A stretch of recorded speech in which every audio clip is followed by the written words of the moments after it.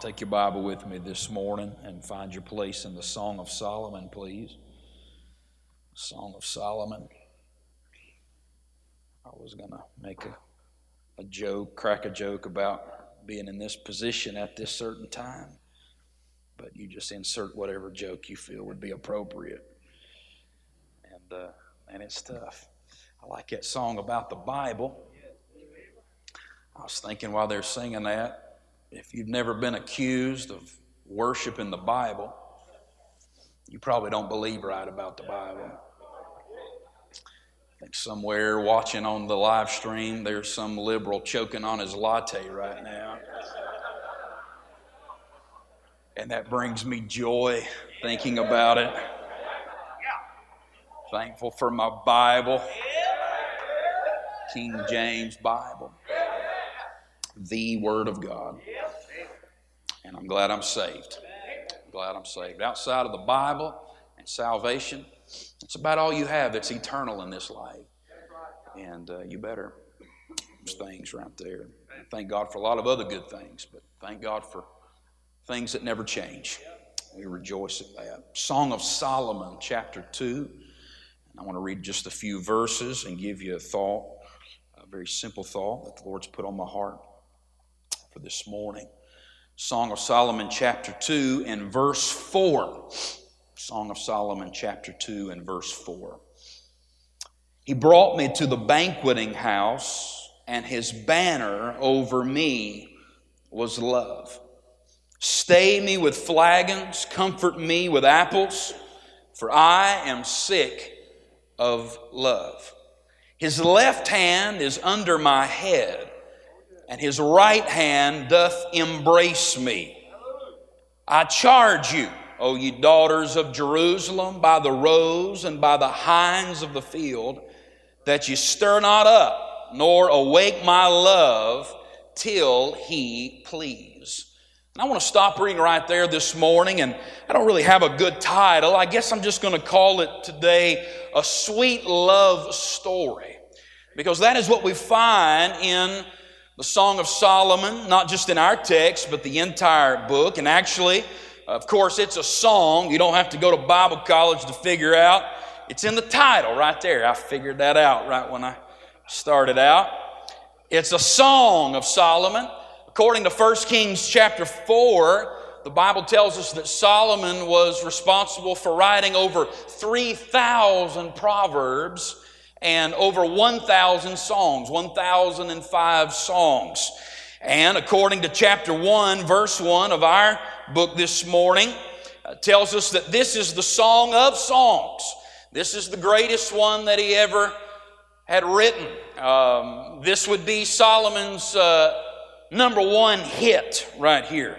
This would, if you had a top 10 list of Solomon's songs, this would be the chart topper of all time. Now, we don't have the other 1,000 songs or so, I don't guess, that Solomon had written, but we're going to take the Bible's word for it. This is the greatest one that he had ever written, and we're not sure exactly why that would be, other than that's what the Bible says. But I thought about a couple things about this great book that tells us that and reminds us that this is the greatest song that Solomon had ever written. I thought about, first of all, because of the romance that it purifies. The romance that it purifies. I believe that the Song of Solomon is a literal story about a real man and a real woman, the shepherd, the Shulamite, the king, and this woman from Shulam, and Solomon and his bride. And this is their true historical account of courtship and marriage and their life together and all of the turns and twists of marriage and life together as a married couple. And I believe we find that, and I always stayed away from the Song of Solomon. This is the first message I've ever preached from the Song of Solomon, and the reason is because it's just a little mushy for me, just to be honest. And I've always thought, as a young preacher, I thought, you know what? I think I'm just going to stay away from that right there. And then as I began to get a little older, and I'm not old yet, but a little bit older, I thought, well, you know what? This is deeper than maybe what I can realize. And so I've always just stayed away from the Song of Solomon. I'm not much for watching people, love on each other and mushy and PDA and all that kind of stuff. And I think you ought to just, go somewhere else and do that somewhere else. But after watching enough people in my office, enough couples in my office yelling and screaming and cussing at one another, you know, it don't bother me near as bad. Watching, I say, well, I'd rather see that than watch them yell at one another and be mad at one another and throwing toasters at each other. I was going to tell you a story. I'm not going to do that, but no. I'll tell you later. But I did get locked in a man's house one time while his wife was on the outside. Anyway, trying to get in. All right, well, I'll tell you that later. I'd rather see couples love on each other, all right, is what I'm trying to say. And by the way, it's not good for a man to touch a woman until they're married. And then it's not just good, it's right.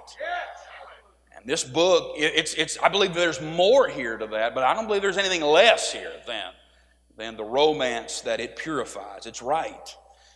The reality that it pictures, I think, reminds us what a great book this is. I believe, according to the Apostle Paul in Ephesians 5, marriage points us to a greater love. It points us to a real love, an everlasting love. Husbands, love your wives as Christ loved the church and gave himself for it. Can I tell you, there is no greater love than Calvary love. You'll find no greater love than that which is seen on an old rugged cross. Greater love hath no man than this, than a man lay down his life for his friends. But God committeth his love toward us in that while we were yet sinners, Christ died for us. We love him because he first loved us. For God so loved the world that he gave his only begotten Son. Aren't you thankful for the greatest love that ever has been? And I'm thankful for marital love, but I'm so thankful for Calvary love and God's love, the greatest love that you could ever know. And I believe the marriage is the greatest picture, the greatest display to the world, the greatest gospel tract that will ever be is the love between a husband and a wife. Calvary proves his love. Then on a practical level, I would say that not only is there a romance that it purifies and a reality that it pictures, that is that Christ loves the church and he loves us, but I would say that there is a relationship that it provokes. When you read the Song of Solomon, you see a couple that is in fellowship one with another. They are fellowshipping together. They are enjoying one another's company. And I'm glad that Christ loved us so much that he gave himself for us. But that love does not stop there. There is an ongoing story of love. Our life should be a love story with the Lord Jesus Christ. When my wife and I got married, we didn't say our vows to each other and put a ring on each other's hand and kiss each other at the altar and then say, well, it's been good, it's been real, maybe we'll see you down the road. Hope to bump into you somewhere sometime. No. We fellowship together. We wanted to be together. The fellowship is ongoing. There is a continual love story that goes on. And can I tell you, your story with Jesus ought to be characterized by love. It ought to be a love story. And I tell you, you can have a love story with Jesus. You can live your life in love with the Lord Jesus Christ. You don't have to be in love with this world. You do not have to be in love with sin and in love with self. You can live your life. In fact, Jesus said that's the greatest commandment above all commandments. Love the Lord thy God with all your heart and all your soul and all your mind, all your strength. Jude said in these days of apostasy, the greatest thing that we could do is to keep yourselves in the love of God. That's not keeping him in love with us. I'm glad we don't have to do that. But that is keeping ourselves in love with him, and we have to work to do that. There's so many things competing and vying for our affections. We have to, like Paul said to the church at Colossae, set your affections on things above. You have to set them where they need to be set. Your life with the Lord can be a love story. The greatest advice I could ever give you or anybody, young, old, it does not matter until the day that you die. The greatest advice you'll ever hear is to stay head over heels in love with Jesus. Everything else in your life flows out of that relationship with the Lord. or it ought to, or you won't be in this thing very long. It's those that have fallen out of love with Jesus that get sideways with each other. It's those that have fallen out of love with Jesus that get sideways at God. They have bitterness in their heart, and unforgiveness and anger and malice and all kind of things. All kind of evil things flow out of a heart that has grown cold. And so we find that our relationship with the Lord can be a sweet love story. I want to give you just a couple things here from this text about a sweet love story with Jesus, how His love had an impact on her and how it affected her. Let me give you just a couple things and then I'll take my seat. Number one, let me say this, that I see first of all in the text that His love marked her. It marked her. Look at verse number 4, if you will. It says, He brought me to the banqueting house, and His banner over me was love. Well, I love that phrase. I've heard that so many places. It says it here, that His banner over me was love. A banner, that's a flag is what that is. That's a marker. That is a sign of representation. And that banner over her life as she comes into this banqueting house. And I'll let you theologians figure out everything that's taking place and everything that's going on. All I know is a banqueting house is somewhere where you eat, somewhere where you fellowship, somewhere where sweet fellowship can take place and go on. I think if we could rephrase it a little bit, we'd call it the fellowship hall. Amen.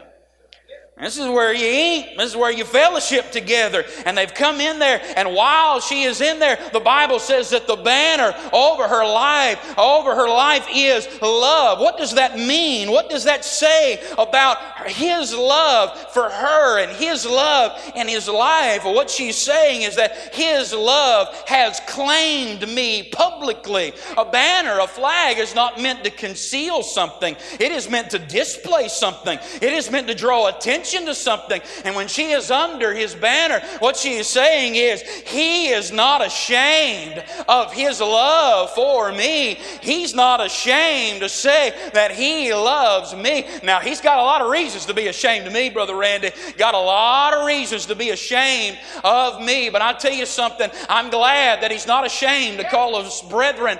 I'm glad He's not ashamed of us today. And I certainly have no reason this morning to be ashamed of Him. It was a two-way street. He was not ashamed of her, but she is proudly marching under that banner. She was not ashamed of His love. And I tell you what we need in these days, we need a generation that'll rise up and stand and say, I am not ashamed to stand and say that I love Jesus.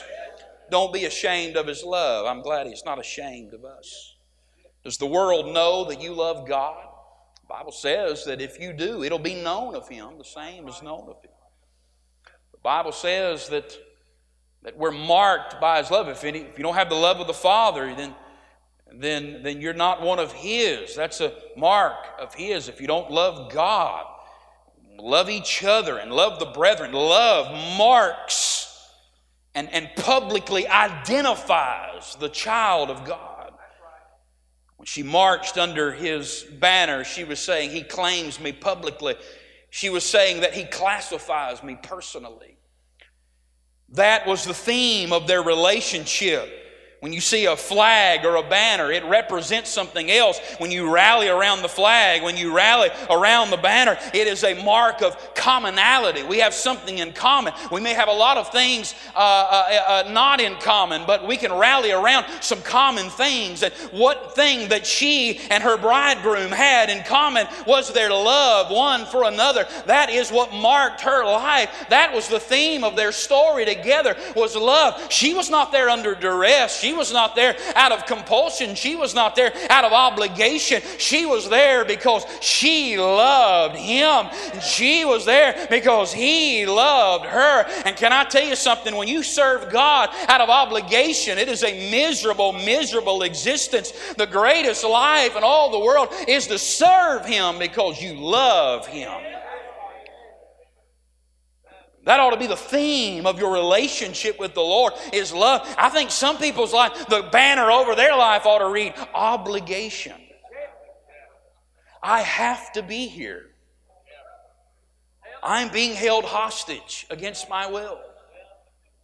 That wasn't the theme of her relationship.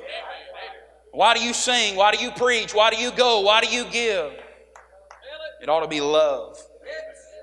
That is the theme of our story. It had claimed her publicly. It had classified her personally. I would say that his love had conquered her powerfully. A flag is planted on a place where territory has been claimed, has been overtaken, has been possessed.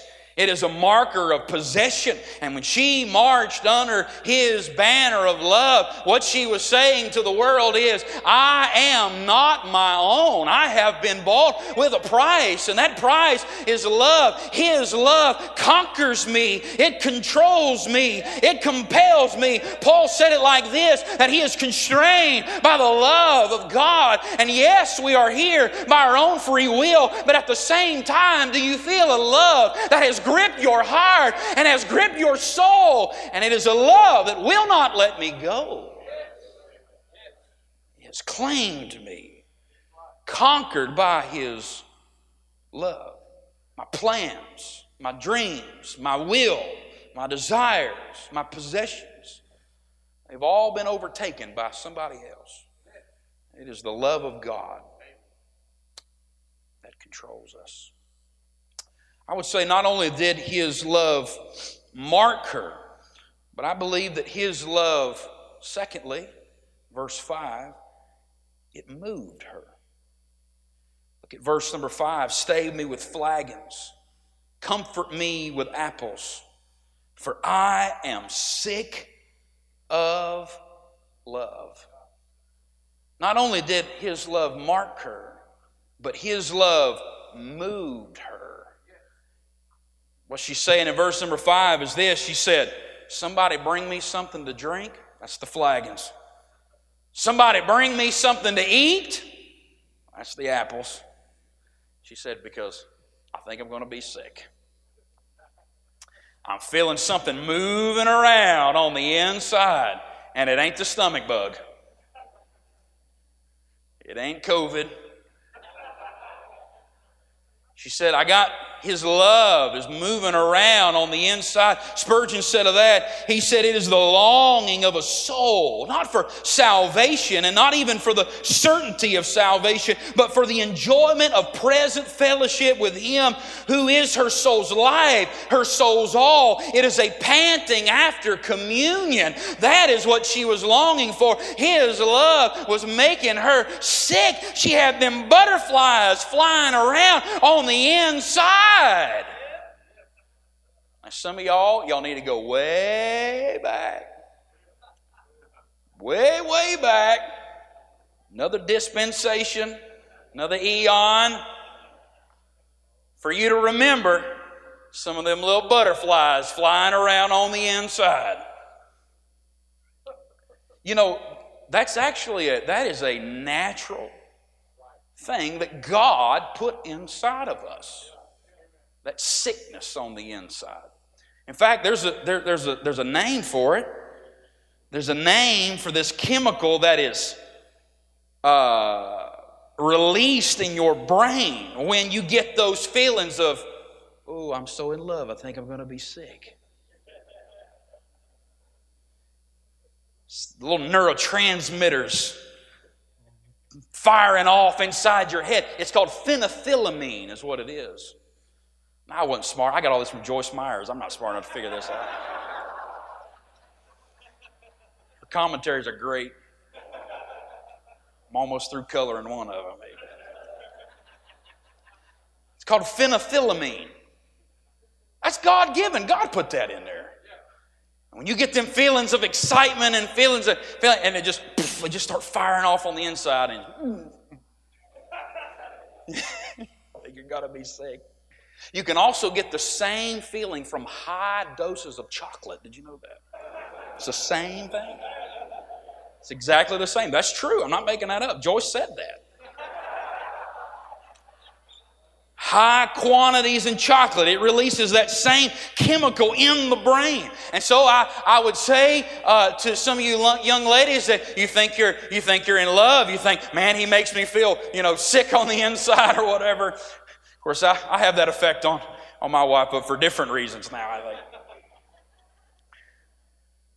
But if you think, just make sure you might want to lay off the chocolate for a couple days just to make sure it's real. You could just be Hershey. It might not be anything else. And guys, I guess I would say to you, if you got somebody you're interested in, you're trying to woo, hey, bring chocolate with you. Listen, you ain't near as good looking as you think you are. You need all the help you can get. Amen. Just keep feeding it to her. Oh, eat another one. Eat another one. It releases that phenethylamine in the brain. And that's what's going on right here. Man, they just excitement and the thrill and the euphoria of being associated with His love. And when He walked by, I mean, she just cried. That's one of the reasons I stayed away from this book, all the mushy stuff in there about the way He looks and the way He smells and the way He moves and all this stuff. And it just did something inside of her. And can I say this? I don't care how long you've been saved, whether it's been 6 months or 60 years. There ought to be something about God. There ought to be something about the Lord that still moves you on the inside. God, help us. This motionless, movelessness Christianity that never does anything for us. I know you can't live on the mountain every day, and I know it's not Jubilee every week, but man, there ought to be times when it's exciting in your Christian life. You ought to feel something on the inside. We don't go on feelings, I know that, but I tell you what, I thank God for them feelings. There's days in your marriage where it ain't I do, it's I don't. It's going to be like that in the Christian life, no doubt about that. But I thank God. I thank God for them times. Just a flash here, just a moment there, just a something there. Man, in a song, in a message. And you say, whew, there it is. I think I'm going to be sick. His love. I'm worried about them people who never get moved. Never make a move. The love of God doesn't do anything for them. God help them. I wonder if they're even acquainted with it at all. How can you think about Calvary? How can you think about the blood? How can you think about grace? How can you think about mercy? How can you think about the hell that He went through to scoop you out, scrape you off the bottom, and set you in heavenly places? Christ Jesus, how in the world can you think of that and it not move you somehow, some way? His love marked her. His love moved her. And let me say this and I'm done. His love mattered to her. Look at verse number 6. Getting a little mushy here. His left hand is under my head, and His right hand doth embrace me. Woo, watch out now. Left hand under the head, right hand around there. They're getting close. I would get Heather up here and show you how to do that, but that'd be the last time I ever put my left hand under her head. Be the last time I ever put my right hand on her. She'd kill me. They tell me in these Middle Eastern times, Joyce said that they got these tables, a little lower to the ground than what you and I would normally sit at, and they have these pillows that all around, they're all around, and so they're more of laying down while they eat, reclining, in a reclining position while they would be eating this meal. And so it seems to me that they just keep getting closer and closer and closer and closer together until they are in this embrace, full fellowship embrace. But I'm interested in verse 7, where it seems to me, I take it where the Shulamite woman is continuing to speak here. Verse 7, she says, I charge you, O ye daughters of Jerusalem, by the roes and by the hinds of the field, that ye stir not up, nor awake my love till He please. You know what she's saying right there? She looks at those other ladies that might be in that banqueting house, possibly serving and aiding in the meal there, those maidens that were there. And she looks at those and she says, she's in an embrace with her groom, don't you mess this up. Don't you interrupt what we have going on. I don't want you to do anything to mess up our fellowship and what we got going on. And no doubt these virgins, these daughters of Jerusalem, no doubt they meant something to her. She's an outsider. She's a Shulamite. I'm sure she wanted to fit in with everybody just like anybody would, just like any young lady would want to fit in. And no doubt she's different, and she looks different, and she acts different and talks different from all these ladies right here. There's a desire inside of her to be a part of the group and be a part and be accepted by everybody else. But she looks at them and she says, I like you, but I like him more. I love you, but I love him more. I want to be accepted by you, and I want to hang out with you, but I want to fellowship with him more. His fellowship, his love, his closeness means more to me than anything else in the whole wide world. He had superiority. He had seniority in her life. She cared more about her fellowship with him than she cared about her fellowship with them. And can I tell you something? The love of God and his closeness and his fellowship, it ought to matter to you. It ought to mean something to you. And so many times we get in a competition. We enter the Lord in a competition with this world. There is no competition. His love outweighs anything this world could ever give. His fellowship is sweeter than anything this world could ever provide. His closeness and his approval and his sweet embrace ought to mean more than anybody else and anything else in this whole wide world. It's amazing to me the things people break their fellowship with God over. The things that they'll trade in their closeness with the Lord, the things they'll trade in for that. He's worth more than anything. And I know, young people, I know you want to be liked, and I know you want to be accepted, and I know you want to fit in, and I know you want to be a part, and nobody likes to stick out, and nobody likes to be weird. But I'm going to tell you something. When you're at the crossroads and you got to choose between their fellowship or his fellowship, can I recommend staying with Jesus? Just sticking with Jesus 11 out of 10 times. It'll be the best decision that you ever make in your life. You'll never regret staying in fellowship with him. It ought to matter to you. It ought to mean something to you. His superiority speaks of, verse 7 speaks of his sensitivity. Because she says, she speaks to him, she says, that you stir not up, nor awake my love till he please. Don't wake him up. Obviously, he's fallen asleep in this embrace. She looks over at those daughters of Jerusalem and she says, wake him up, I'm going to beat you upside the head.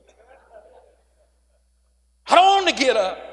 I don't want him to go. I don't want to leave. I don't want this to end. Speaks of how sensitive he... You know, Brother Ballou used to teach us that the most sensitive person in your life and in the church is the Holy Spirit of God. He's sensitive. Any emotion of sin, any volume of rebellion can interrupt that fellowship with God. Don't wake him up. You know anybody that's a light sleeper? We have one in our house. He's been with us about 6 months now. He's a light sleeper. We're used to, all our kids are loud. Well, most of them, my girls, they're like me. We're just loud. We yell and holler and scream and cuss and fuss. They don't get that from their mama. If you know Miss Heather, you know that's true. But they get it from the Simpsons, and they get it honest. And we're used to. I mean, it's been 10 years since we had a baby in our house. We're used to we just run in the house and throw things and break things and holler at things and do all kind of stuff. We come home from school or whatever, the store or whatever, we're just slinging things around and making a lot of noise. But listen, it ain't that way anymore. Because there's somebody sleeping in there. And do you know how hard it is to get a baby back to sleep? I've watched Heather do it a bunch of times. It looks hard. Bless her heart. She really needs some help around the house. Y'all pray for her. Amen. Praying that the Lord will send somebody to help. I'll tell you what, now my wife's a sweet woman, but don't wake the baby up. She's sensitive. Just any little thing. Wake them up. She brings in the bear in this verse the hinds of the field and the roes. I'm not a hunter. I don't want to hunt. That's normal for guys to do that. I'm not normal. I don't like to hunt. I don't want to hunt. I don't want to fish. I don't know why you want to go hunt when there's a Chick-fil-A and just go through the drive-thru. Makes sense to me. I don't know. But if you want to get up at 4 o'clock in the morning and you want to put on camouflage and everything, try to hide yourself, just get all the paint, all that cut, and then put a bright orange vest on, well, go for it. I don't understand. Spray all kind of weird stuff on you. That's just the truth. And one of the things that, it's not just getting out of bed early in the morning, and it's not just, but one of the things that really turns me off to hunting is you got to be quiet. I don't want to be quiet. I don't want to be quiet anywhere. I used to get in trouble for talking in church. Now I get paid to do it. Amen. Find something you love, you're good at, and get somebody to pay you for it. Amen. Smart, ain't it? Now people ask me to do it sometimes, and they fall asleep while I'm doing it. Amen. A twig. Why do those? They said, be quiet. One twig, one leaf, one movement. You scare them off. I'm going to tell you something. Our fellowship with the Lord is just that sensitive. It's sensitive. Don't wake him up. Don't stir him up. His fellowship and enjoying his love meant more to her than anything else. Does it matter to you? Does your closeness to God, does it matter? Does it matter how close you are to the Lord? Can you take him or leave him? Can you come to Jubilee or not? Can you worship or not? Can you live for him or not? Or does it actually mean something to you? Does it actually matter to you? How's your love story with the Lord going? Does his love mark you? Does his love still move you? I can't remember who said it, but maybe G. Campbell Morgan or something. And some of these guys probably know, but somebody said that being backslid, being cold on God is one of the highest forms of blasphemy that there is. Because you're telling God, Lord, I believe you exist, but you just don't move me anymore. I believe you're real, but you just don't excite me anymore. Wow. Does his love move you? Does his love matter to you more than anything else? And honestly, that's really the only kind of love that means anything, is that kind that puts priority. If my wife said, I love you, but if somebody else better comes along, then, well, that wouldn't be much love, would it? How much does his love matter to you? How much does his fellowship matter to you? Closest matter to you? Do you and Jesus have a love story? If so, how's it going? How's your love story going with the Lord? Father, we love you. We're thankful for the privilege we have to open your word. Lord, I pray, God, that you do the work that needs to be done here this morning. God, you know. Lord, I pray for our fellowship, our closeness. Lord, may we examine our lives, where we are in proximity to you this morning. Lord, we're so thankful for the promise that you gave us when you said, if we'll draw nigh to you, you would draw nigh to us. May we claim it this morning. We'll stand together all over the building. Draw nigh to God. He'll draw nigh to you. How close are you to the Lord this morning? How's your closeness with God? How's your love story with him going?